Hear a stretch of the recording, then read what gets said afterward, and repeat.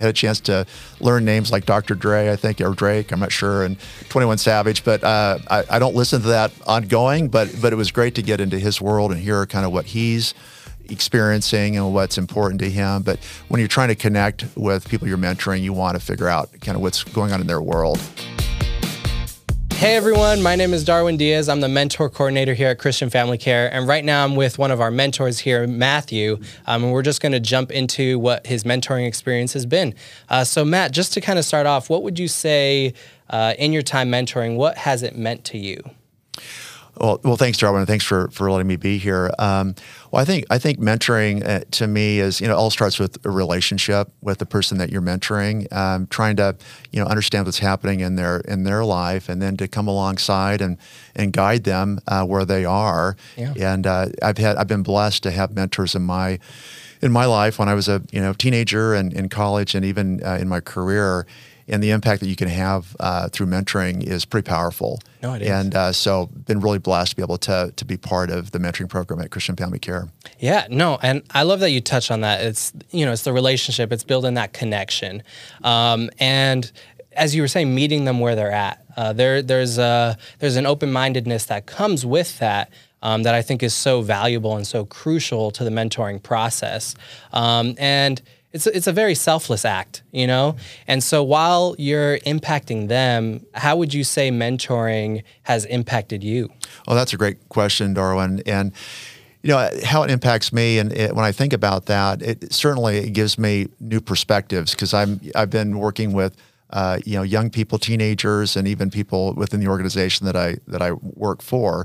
But you gain a lot of different perspectives, and kind of a funny story with young men I'm mentoring right now is he introduced me to some music I typically don't listen to, like rap music, and had a chance to learn names like Dr. Dre, I think, or Drake, I'm not sure, and 21 Savage. But I don't listen to that ongoing, but it was great to get into his world and hear kind of what he's experiencing and what's important to him. But when you're trying to connect with people you're mentoring, you want to figure out kind of what's going on in their world. Yeah. And so I learned more about rap music. Yeah. So. No, that's perfect. And I love that you mentioned that, because it's not something that we hear about often, at least not from the mentors, but music is a very common theme. Mm-hmm. And I believe we all connect with music. It's a big coping mechanism for, I believe, everyone. So when you take that and you look at how music means so much to them, and it brings them peace and it brings them joy, it's really good to be open-minded, at least to the point of being interested in or caring about the fact that it makes them feel good. So maybe you don't like rap music yourself, but it's great to be open-minded and look at, wow, this is a great way to connect with them, to get to know them. Yeah, and I think everybody wants someone to get them, and that's one area where depending on where your mentee is, whether it's music, whether it's sports, things that they're passionate about, is to really get into what is driving them or making them happy, or they're interested in, and coming alongside and being part of that. And then the relationship starts to develop into other broader conversations that can be impactful. Yeah, it drives that connection. It fuels even more conversation, and altogether, it just makes that bond even more meaningful and just even closer. Much more tight knit. So no, I love that. And you've been with us mentoring for almost a year now, coming up in 2 weeks, your year anniversary of mentoring with us. So again, thank you for mentoring with us. It's been a blessing. It really has. And excited to just kind of see you continue that journey. What would you tell yourself if you were to meet yourself a year ago before you started mentoring, knowing everything that you know now? Another good question. I think I would tell myself that it's a journey. Every person that you're mentoring has different things happening in their life, different challenges. So not to have a whole lot of expectations. I think the main thing is developing that trust in that personal relationship, in those small incremental changes that you see. You can get a lot of satisfaction in that, but it takes time. I mean, the mentoring and relationships take time, and they don't happen overnight. So staying in the ring and helping guide and being there for them is really important. So I think just being patient. Yeah. No, patience it's a big one, and we talk about it in the mentor orientation that it takes time to build that trust and to build that connection. Some open up pretty quickly, some not as quickly. So yeah, being mindful about the process, appreciating the process more than the end result, Yes. because that's the heart of everything. It's right there in the process of it, of connecting with this youth and just being there for them through this difficult time. Not for the sake of anything except to just be there for them, Absolutely. Yeah, I totally agree with that. It's not about necessarily finishing the mile, but what happens at the quarter of the mile, that's so impactful for them.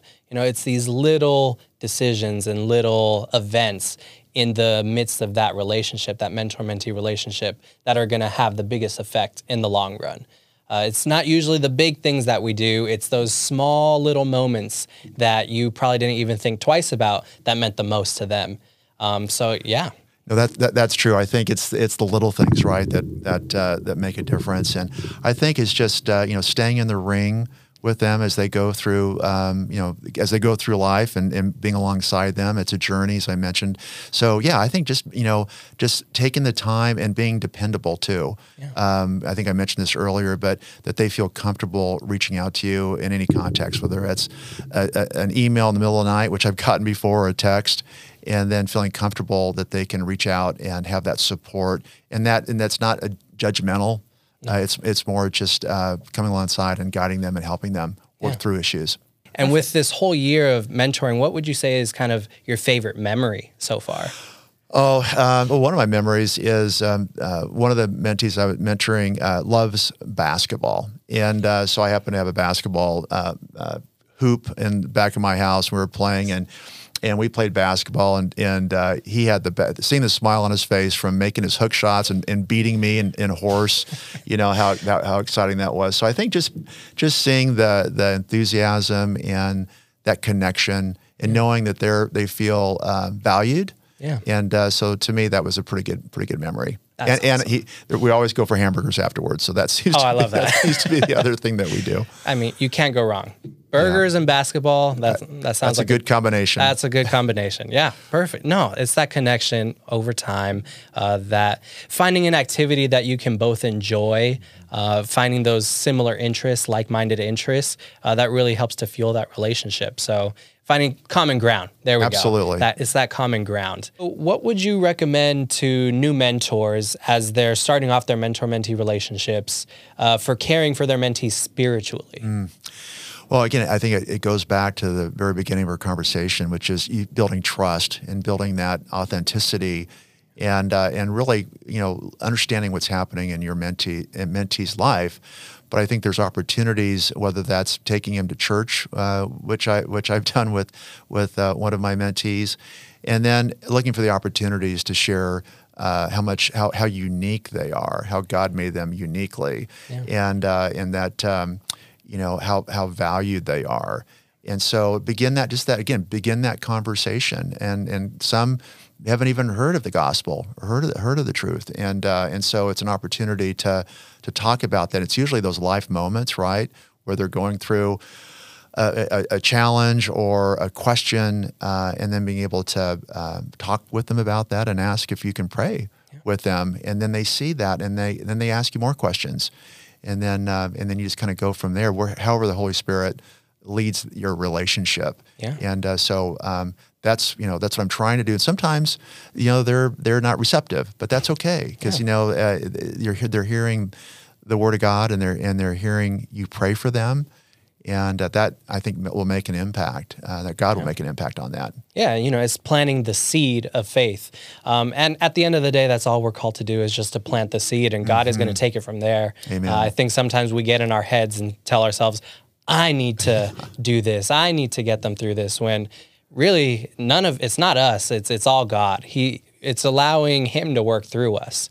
Amen. And just being grateful that God's allowing us to be able to kind of come alongside Him and be a part of His mission to help grow His kingdom and bring people to Him. And that's what we're asked to do, right? I mean, there's people that that have a lot of significant emotional or challenges, and they are ones that need the most help too, for us to come into their lives and speak the truth to them. So yeah. It definitely helps you to grow even more empathy as well. What would you say in terms of empathy, how it has impacted you kind of in that arena to be working with a population that they've been, so heavily impacted by trauma?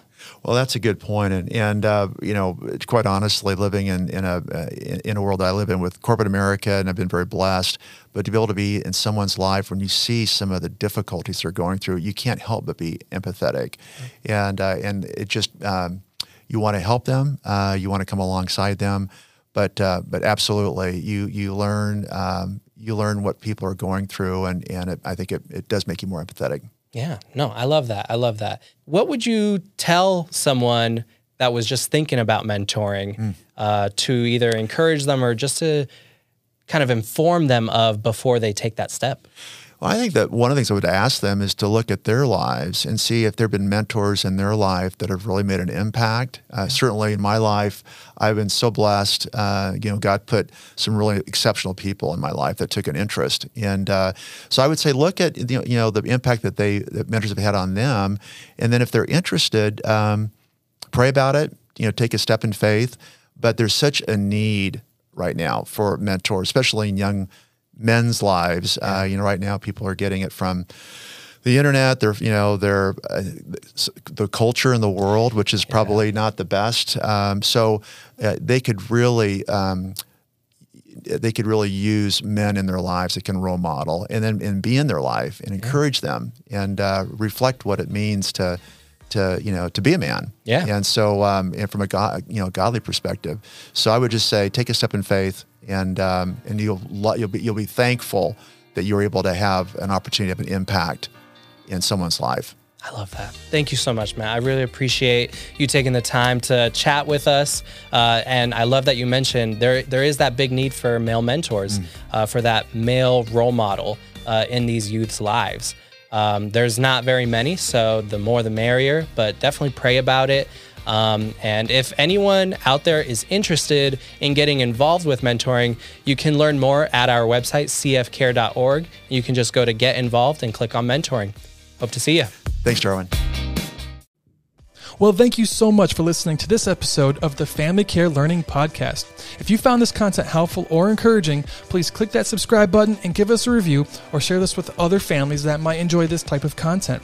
Just a reminder, we have the full video of this podcast on our YouTube channel, and if you're a foster parent that needs continuing education credits, you can check us out at familycarelearning.org, where we have an entire catalog of foster care training courses.